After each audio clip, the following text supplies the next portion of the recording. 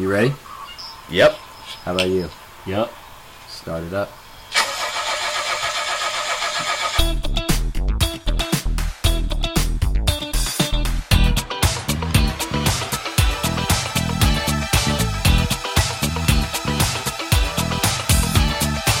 Coming to you from beautiful East Tennessee and broadcasting from the BRV studios, this is the Big Red Van with Wade, Hayden, and Malcolm. As usual, we start the show with Have You Heard? Our segment where we bring up random news and crazy events with a lot of topics you've probably never heard of. For instance, have you heard about Amazon's testing delivery to your car? Or what about meth and how hard it is to differentiate from donut glaze? What about scientists' new discovery of trillions of tons of gold? All that and a whole lot more. This is the Big Red Van.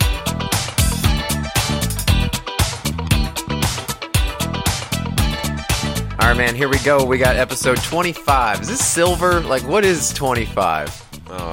It is, I think. Didn't we say that last time? I don't know. We thought about it. We mentioned it, and we never looked it up or checked it. I think it's right, though. Silver, 25. I don't know. It sounds good. 25th anniversary of anything is cool. Maybe someone will tell us if we're right or wrong. I don't know.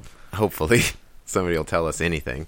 But here we are, our 25th time that we're coming together trying to come up with some interesting stuff to talk about. We call it Have You Heard? I say we jump in. You ready? No, I want to say something first. Say it. I want to make sure everyone knows that it is a really good thing if you want to just type in the search bar on your iTunes podcast app and just type in the Big Red Van. Then whenever you find us and click on us, go ahead and hit that write a review button. Select the 5-star option and then just say something nice. Yeah, I mean, something like from Michael Green Means Go. He left and said, love the variety of topics that nobody will ask about, but everyone wonders. Thanks, Michael. Yeah, thanks. So that's our third. How about it? Let's keep this up. Let's keep this train rolling. Yeah, so if you're listening out there, just give us a little love. We'll give you some love. Promise. Everybody, have you heard? All right, man. Did you hear about how this old guy disrupted LaGuardia Airport in New York City? LaGuardia? LaGuardia. That's a big damn airport to disrupt. Yeah, Okay. damn right. So can you imagine 2 terminals in LaGuardia being down? Well, they got like 600 there or something, though? Well, I would imagine every airline flies into LaGuardia. But 2 terminals down for over, say, 2.5 hours because 70-year-old John Park became unconsolable over his $50 checked bag fee. Oh, no. I mean, just literally couldn't handle it when the Spirit Airlines attendant told him, $50 for that bag, sir. So this guy freaks out, and he decides to tell this lady that there's a bomb in the bag. Oh, no. There's a bomb in there! You can't say bomb on a plane. You can't say bomb on a plane. Bomb. Bombardier. So this guy just flips out, prompts immediate evacuation of 2 terminals at the airport, calling the bomb squad, right? So the bomb squad quickly responds, obviously finds no explosives in the bag. Authorities trying to keep all passengers current with what's going on using their Twitter feed. Like, I would freak out if I was at an airport trying to get to a terminal, and I got a Twitter message that said, Terminal A is inaccessible at the moment. And that's all it said. And I saw police everywhere. In New York City, I would flip out. Oh, my God. Flip out. So he pled not guilty at his arraignment. He was released without bail. So obviously the judge realized that he's an asshole. So he's just going to fine him for being a grumpy old man, probably. What's the crime of like running into a theater and yelling fire? Well, it's different than that and running into an airport and yelling bomb. Well, but I mean like a false warning, I guess. This is a terroristic threat, was what they said. I don't know. Of course. I'm sure it's going to be a fine more so than jail time. Was he Libyan? No, he was. His name was John Park of Michigan. Oh yeah, that's right. Old man. So anyway, I was recently in the Orlando airport, and they didn't have the body scanners going. You know what they had? The dogs. Oh, it was okay. Dogs. They're just walking through the entire. Was it beagles? Airport. No, they looked like retrievers, like labs. Oh, okay.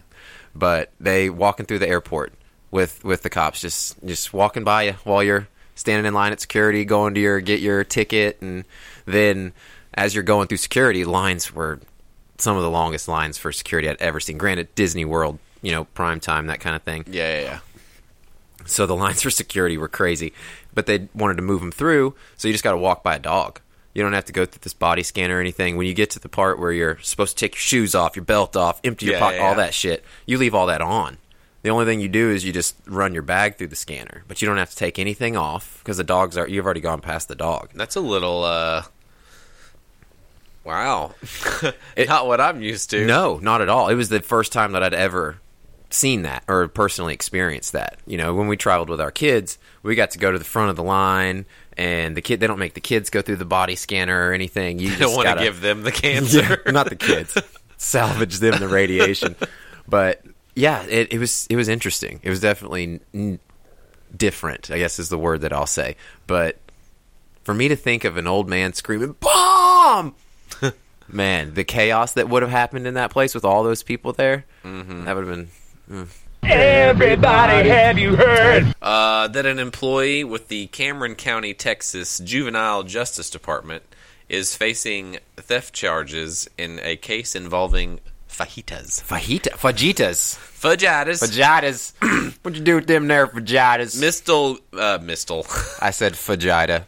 You're messing me up. Mr. Gilberto Escamilla was let go back in August after it was discovered that he had arranged delivery of 800 pounds of fajitas from their county food vendor to his house. Basically, just take it over to Gilberto's. So his scheme was that he was using the county checkbook basically to buy fajita meat from the food distributor that the county used for its cafeteria and jail kitchen. Okay. Calls up Gordon's Food Service and Right. he's like, yo, I need some of that fajita meat. Exactly. But he got busted when somebody noticed on the food order that there was fajita meat being ordered, which of course is not on the menu at their office cafeteria or especially in the jail kitchen.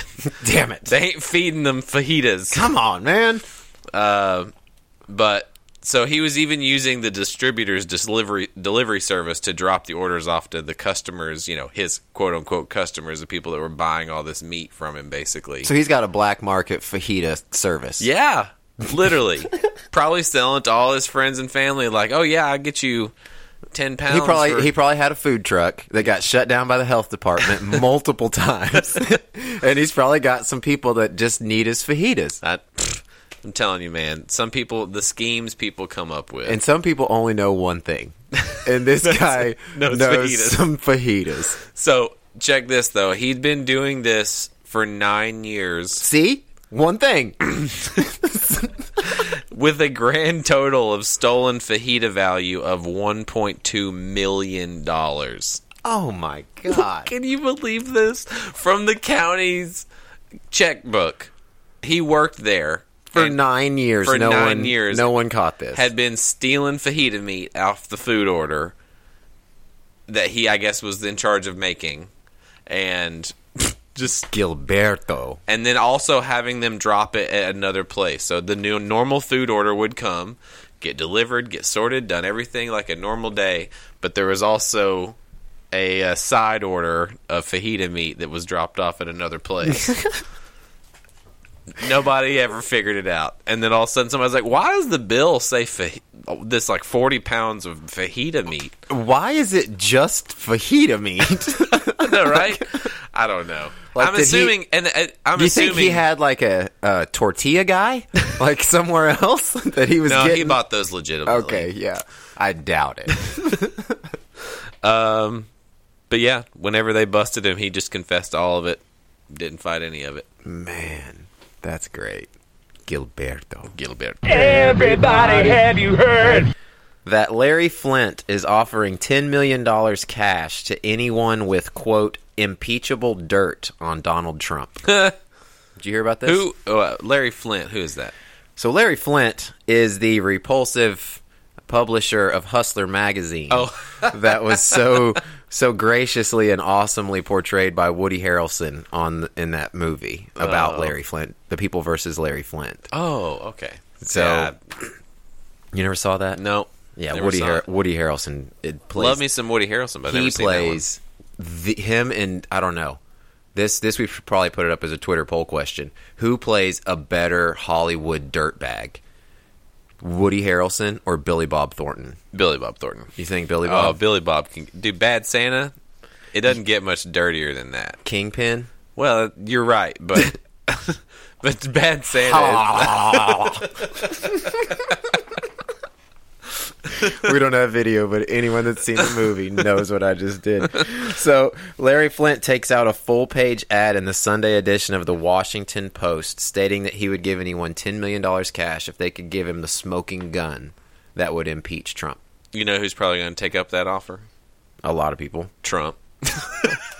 You're like, wait, I can get $10 million more dollars?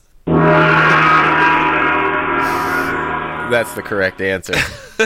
So he goes on to state his case as to what Trump has already done, but also inviting anyone who could give specific info. Specific, you know. It's not just anything, and it's got to be specific. One of the things that he said was he's going to get a lot of information that he's not going to have to pay for.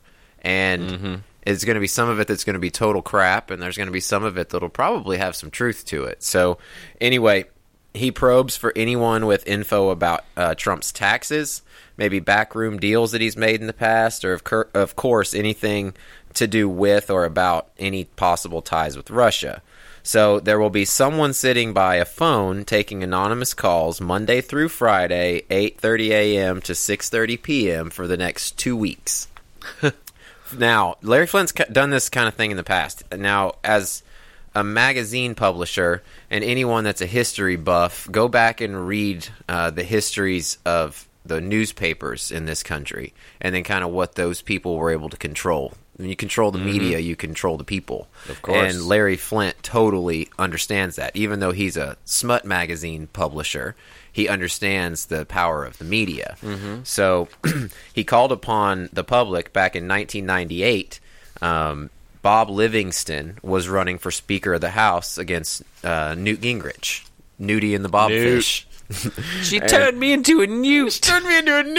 To come forward with any evidence of illicit sexual encounter with Livingston. Livingston lost, by the way. I could imagine. In 2007, he offered $1 million for the same kind of dirt on anyone in Congress. And in 2012, he offered another $1 million for anyone that could produce Mitt Romney's tax returns.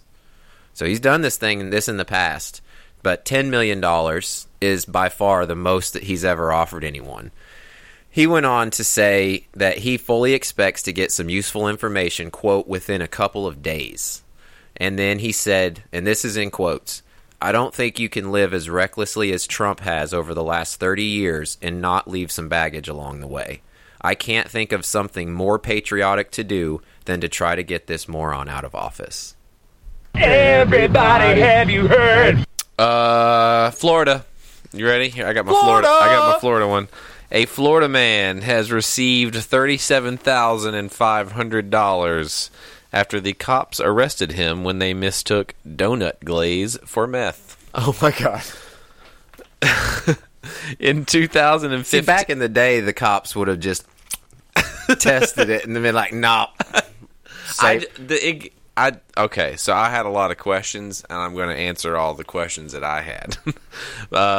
In 2015, the Orlando police officers pulled over Mr. Daniel Rushing, 65, as in his age is 65. Got it. For speeding out of a parking lot of a 7-Eleven that they had been currently... 7-Eleven? I wish we had those up here, man. They're awesome. There's a 7-Eleven around here. There's one in Loudon, just like there's a Piggly Wiggly. Of course. Rednecks.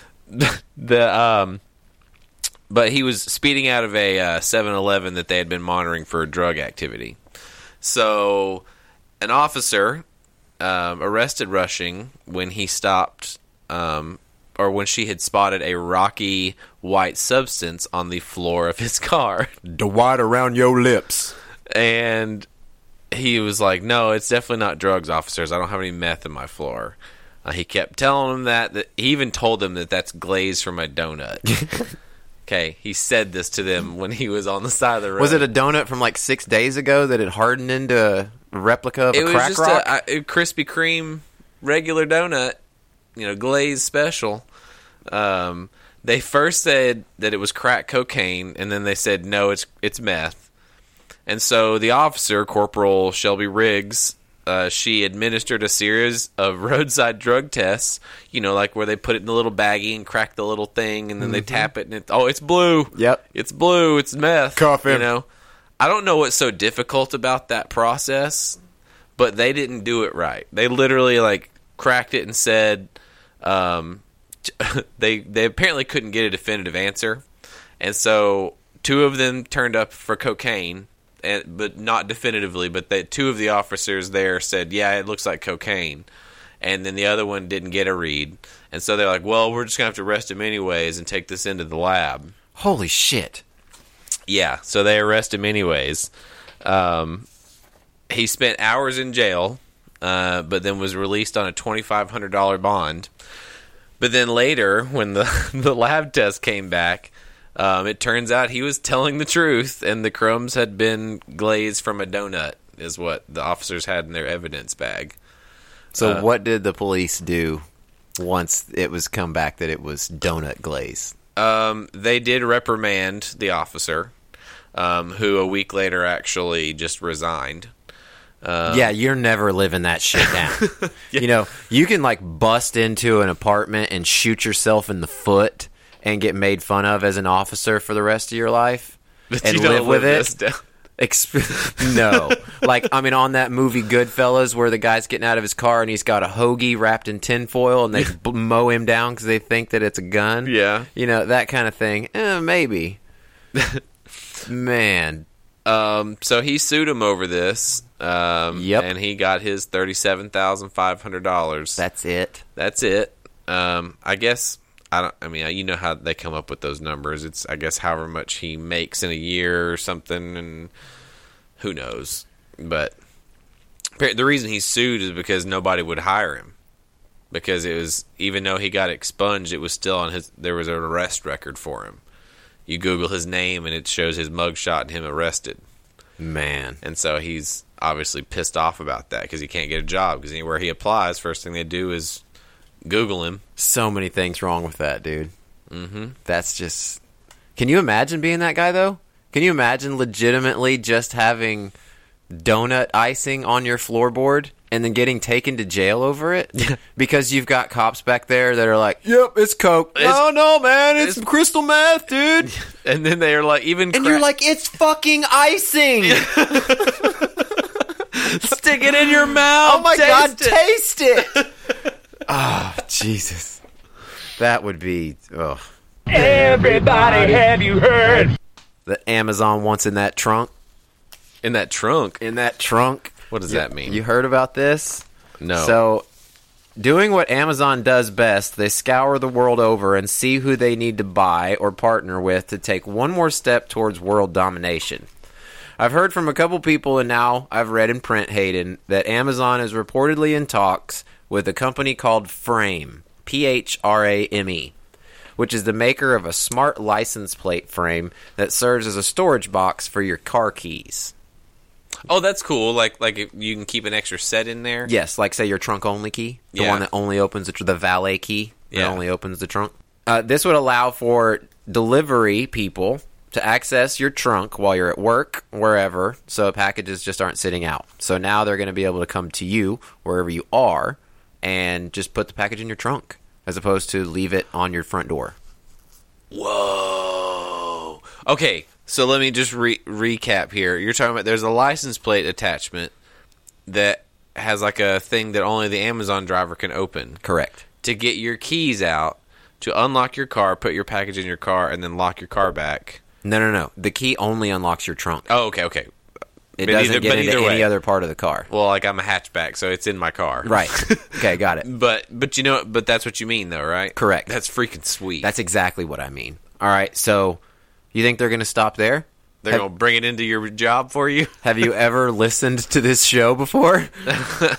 They are also working on a company with a smart doorbell that will give delivery personnel one-time access to your home so that they can leave the package inside the house. Ooh, what's the background check on that look like? I don't know, man, but Amazon versus Walmart battle is getting heated.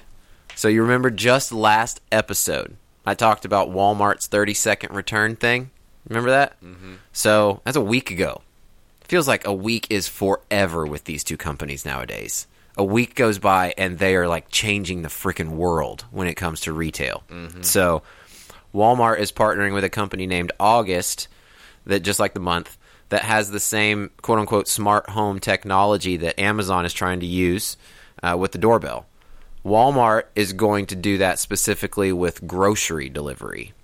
So they're trying to get the company to, let me get into your house, and they'll probably even put the shit away for you. I'll put your groceries in your pantry. Rotate the stock. Yeah. We'll check expiration dates and all that. So who knows? Following the trend, dude, I mentioned last week that the growing realization that saving people time is just like saving people money. Dude, could you imagine where you just literally open up an app, pick out your grocery list, or hell, with Alexas and all that shit these days, you could just like put together your grocery list as you run out of things by just mentioning it to it. Dude, how many stoners are going to be sitting on their couch while the delivery groceries come? Alexa, order Cheez-Its. Hey, dude, while you're putting away my chips, will you toss me a beer? Oh. You got your guy in there to delivering your groceries, putting them away, and you're just sitting your lazy ass on the couch. That's what it's going to come to. If that's what it's going to come to. If that's really where it's going, that's just incredible. Dude, I'd say this thing about time. Did I ever mention to you the study that was on the Japanese daycare?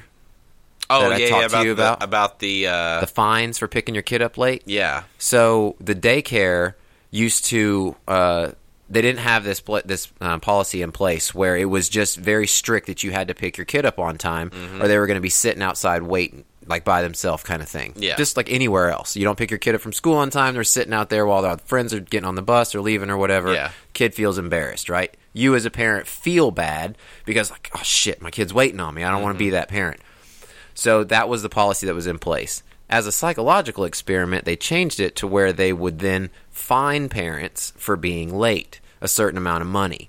Well, they saw in the 3 months following that policy change that there was a huge spike in the amount of parents that were late picking up their kids because they realized that they would much rather live without that money than have to rush and be on time. And it was guilt that was driving them to be there on time to pick up their kid. And then now that they've got the money, the choice of money, the time is now more important to them than the money. Mm-hmm. And they can have that time with themselves or whatever to where they're now not rushing to go get their kid. So it's funny, that little psychological aspect of saving people time and the amount of money that we will put towards it. I've always thought about it when it comes to businesses of convenience, whether it be hotels or gas stations or anything that is a convenience. The amount of money that people will pay for convenience is insane. It really is. Everybody, have you heard? All right, so I hadn't gotten in a little nerdy in my HYHs, so I'm going to go a little nerdy this week. We've missed it. So a recent study has shown that the modern people of Europe and Asia, their ancestry carries a little bit more Neanderthal DNA than we had previously realized. Oh. So if you're not aware of this... Elaborate. So about 1.8 to 2.6% of basically any non-African person, that DNA is Neanderthal DNA. Okay. Which we can, of course, get samples of from Neanderthal skeletons that we find in caves and places. So that corresponds to about 10 to 20% more than what we thought, or than our previous estimates from like the Human Genome Project and things like that. Okay. So, and what they also were able to figure out with this study was that many of the genes that we got from them were actually things that cause a lot of disorders in us. Like, for example, rheumatoid arthritis, schizophrenia, high cholesterol, things like that. They're able to track those genes back to that? To the Neanderthal DNA.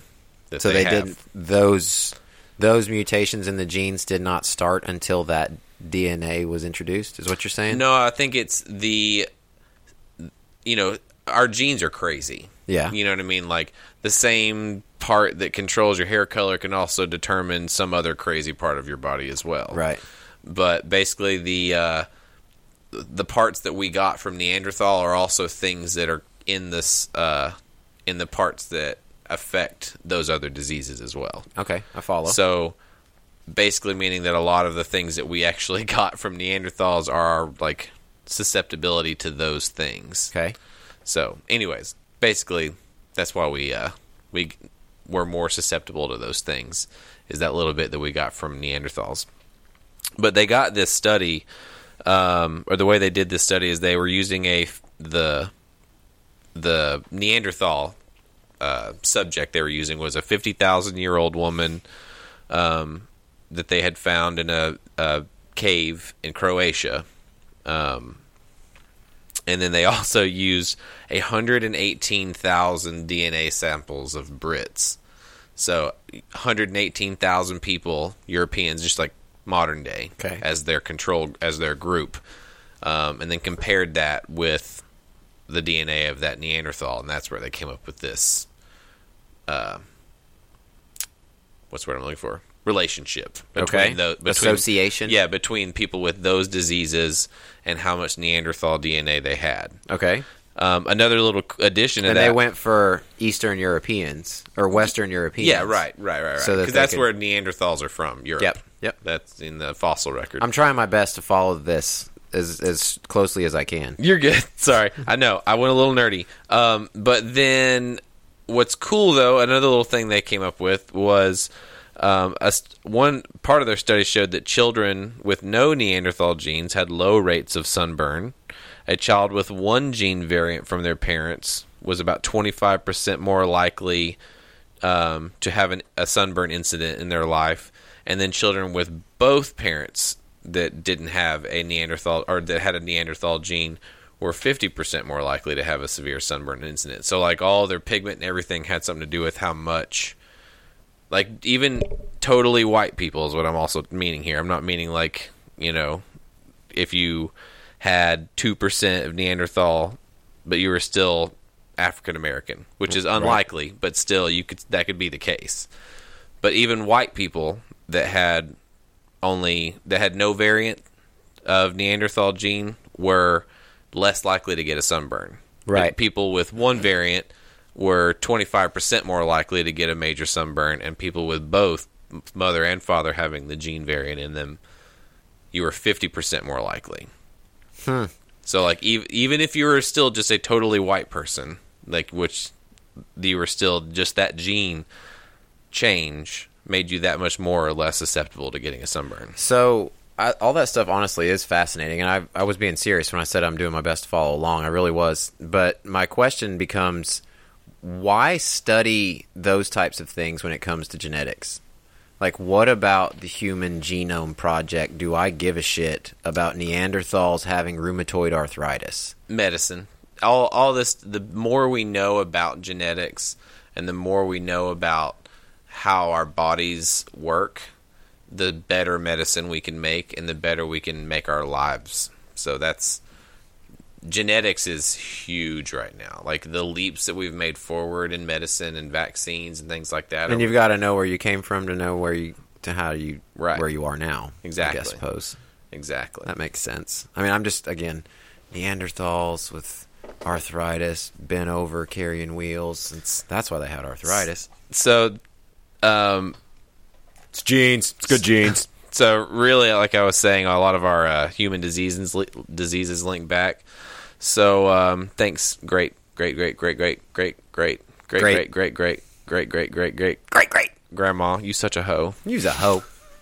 Everybody, have you heard that the Oracle of Omaha? Do you know who the Oracle of Omaha is? I've heard that, but I have no idea. You don't know? I think I've heard that before, but I don't know what it is. Give me a guess. The Oracle of Omaha? It's a person. A name. Very, very rich person. Walton? No, I don't know. Warren Buffett. Oh, okay. All right. Warren Buffett is, and you've heard of Pilot Flying J, of course. Well, yeah. This is kind of big time local news here in Knoxville, but also very national because it's got the name Warren Buffett associated with it. Warren Buffett's buying Pilot Flying J. Excuse me? He's buying. How much is it worth right now? That's a great question. Well, they have a yearly income of about yearly revenue of about $20 billion. So let me get into that. So I said he's done it again. This man, honestly, he might be the smartest guy in the room. And I mean like any room. Any room that he walks into, he's the smartest guy in that room. Okay. And earlier this month, Berkshire Hathaway, which is his company, acquired major stake in the truck stop company of Pilot Flying J, and they will take over a majority stakehold of it within 5 years. Meaning they purchased 38.6% of the company already, and by 2023 will own an 80% stake. Now, Pilot Flying J is a company that has 750 truck stops spread over 44 states and Canada. It is the 15th largest company in the United States, according to Forbes. It employs over 27,000 people, and like I said, has revenue yearly of over $20 billion. Now, Pilot J is owned by the Haslam family. We know that name here locally very, very well. Mm-hmm. Tennessee Governor Mike Haslam, and then people of NFL fame or NFL fandom are going to know that Jimmy Haslam just recently in the last few years bought the Cleveland Browns. So he's now the owner of the Cleveland Browns. He used his oil money to buy the Cleveland Browns. So Mike is looking at outgoing Senator Corker's seat.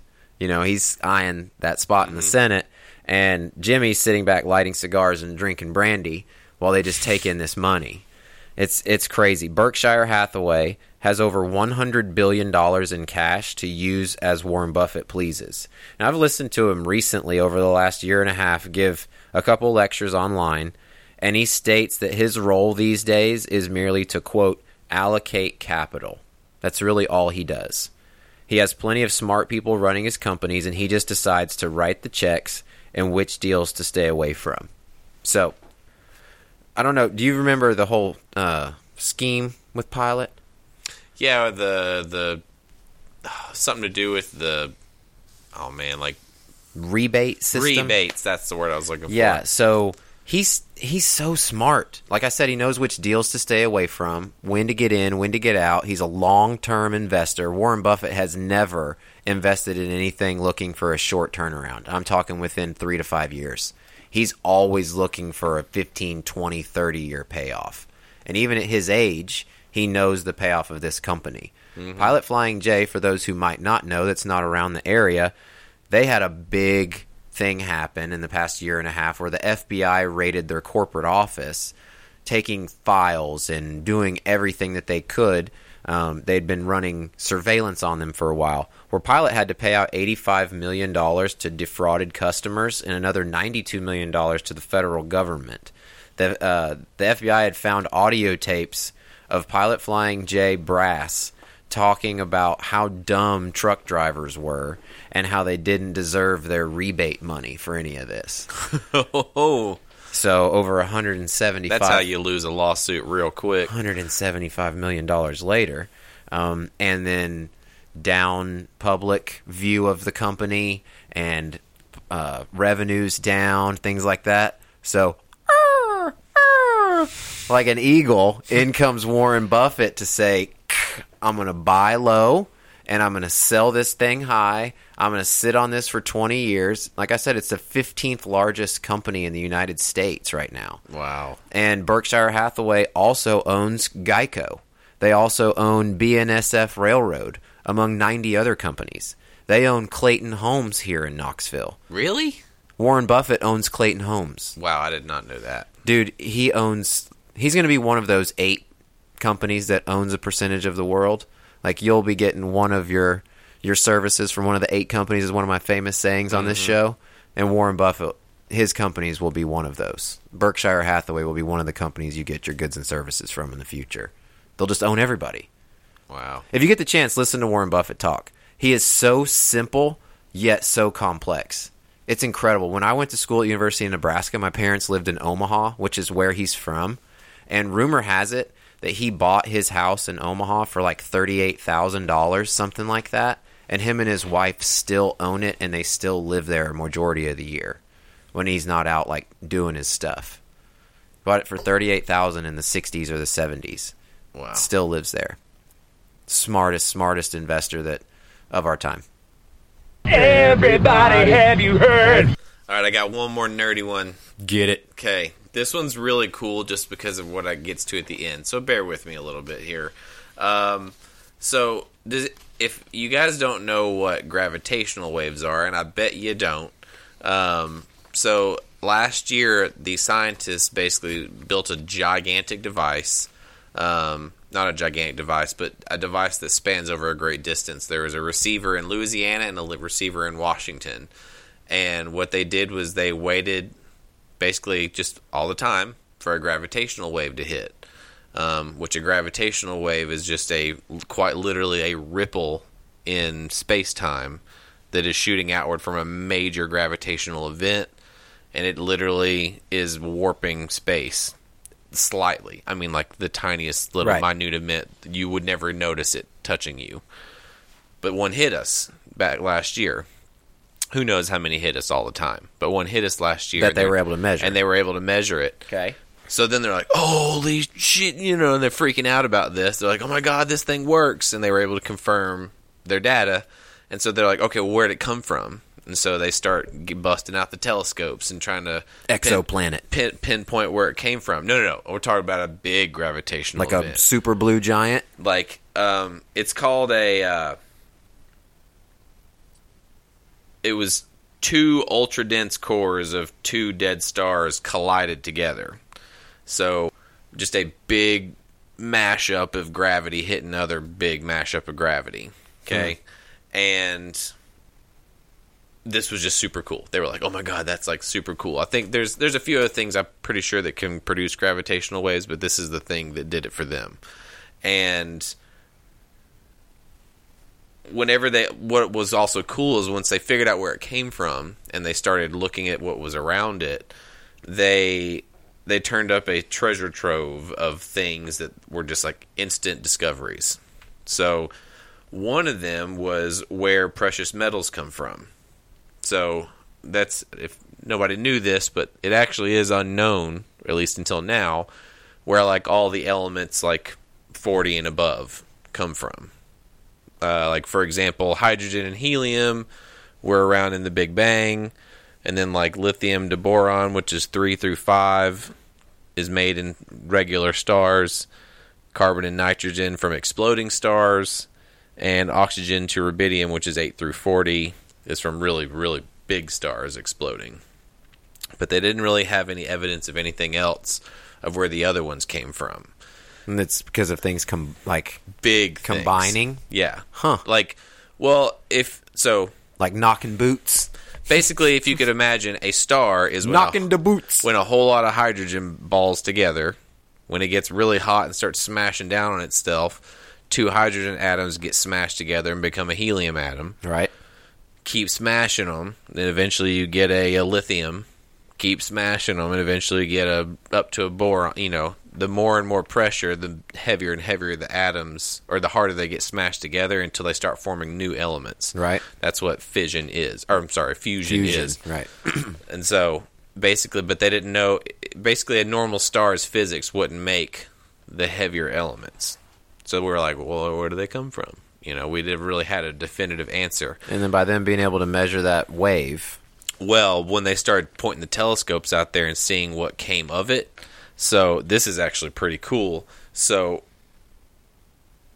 they were able to point out like a whole lot of radioactive heavy elements that are all like not made in normal space that we are aware of. But one of the really cool things they found was the amount of gold that was formed out there during this was almost 100 times the mass of gold that's on the Earth. I'm sorry. Let me even repeat that. I even said that wrong. It's even bigger than that. It's almost 100 times the mass of the entire Earth, not the gold on the Earth. What? The mass of the Earth? We witnessed this big smash together out there. We start pointing the telescopes. We're doing spectral analysis of all the things that are in that area. And what we discovered is that there was enough gold produced during that big smash up that produced that gravitational wave that is almost 100 times the mass of the entire Earth in gold. So now, gold gets its value because of the supply of it, correct? It's rare, it's inert, and it's the best conductor of all the elements. Okay. That's why gold is valuable. Okay. So The rareness makes it valuable, but its abilities of things that we use it for, coupled with the fact that it's rare, is what makes it so valuable. If gold didn't have a good use, it wouldn't be as valuable. It'd be silver. Right. There's a reason silver is less expensive than gold, but they're not really that much more rare than each other. It's just that gold has more uses.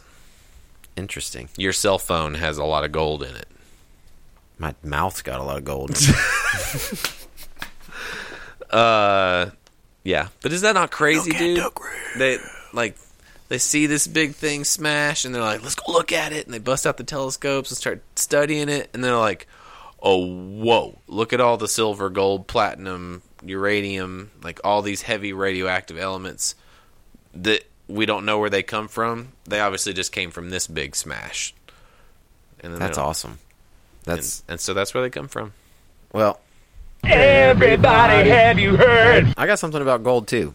Pretty cool. So there was $1.8 million worth of gold found in Swiss wastewater.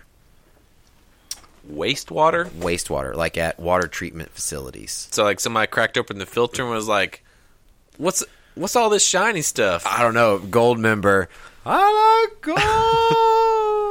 After a study on some of Switzerland's gold refineries, scientists discovered that around 43 kilograms of gold, or $1.8 million worth, passes through the wastewater system every year, ending up in treatment plants and then gone forever. Now when Exiting you say the refineries. Oh, okay. It's Exiting from the gold refineries. Now, so when they're running the water down the tray like the Wild West, yeah, that water's that washing some of the gold down. Basically, you know, like bow water, hammered shit, right? You notice where bow water is located? Right on the river. Right on the river. So a lot of their waste just goes out. Whatever their water is used for, it's just rinse water, whatever water, it just goes out. So my question is how many people are down there with their sifting pans at the Nobody touches my liquid gold. Where the pipe comes out now? Get. As soon as this news broke, I'd been like, honey, we're going down here to get this gold. Get your pan, honey. Get your pan and your waders on, girl. So the study involved 64 water treatment plants across the country of Switzerland. And the ones that were nearest gold refineries yielded the most findings. So about 70% of all of the gold in the world passes through the refineries in Switzerland on any given year. Oh, that's why. So the need for some sort of recycling idea seems a tad necessary, you know, of the water that's coming out of there. Especially if it's... Well, here's the question. Is the device that is going to fix this worth however many years worth of... lost gold? Well, dude, if it was some scientists that were able to conduct these studies themselves, you'd think experts with proper equipment would be able to just trap it on site. Surely we can make some sort of filter. So they also found about 3,000 kilos of silver worth about $1.7 million just going down the drain every year. That's $3.5 million worth of gold and silver that they can get out of their wastewater. That's crazy. Insane, dude. Absolutely insane. Everybody, have you heard?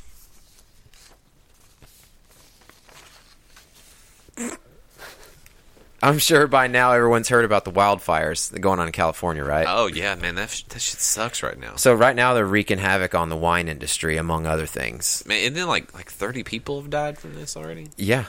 Yeah, I mean, at the time that I've read an article about all this, it was at 15 people had died. And now it's updated since the data that I got from this article. I feel like it's 30, or close to 30 with like a lot missing still. So, which is what's real scary. Since last Sunday, more than 17 separate fires have totally destroyed, and this is me just talking about wine country, okay? So these stats and these numbers are not talking about all of the damage that it's done. But 17 separate fires totally destroyed close to 125,000 acres of land in the Northern California wine country. At least 15 to 30 people have died. Dozens, if not hundreds, are hurt or missing or in the hospital. Well over 2,000 homes, resorts, and as I mentioned, vineyards totally destroyed. So Napa, Sonoma, and Santa Rosa are where people mean when they say wine country. You know, when you're talking to them, they say wine country. They're talking about Napa, Sonoma, and Santa Rosa. Yeah. So over 475 wineries with 34 grape varietals that contribute around $13 billion to local economy every year. Just local economy. Ooh. Okay, those three Not areas. to mention what they ship out. $50 billion to the United States economy Oh my God. from wine country, just from those 475 wineries, right? So far, at least 8 of those wineries have been greatly damaged or completely destroyed, including a winery called White Rock Vineyards, which is one of the oldest in all of Napa Valley. So luckily, the fire came at the end of the grape harvest, and around 90% of them had been saved to the point. But there will be serious consequences long term, you know, because of this. It's burning down the whole field.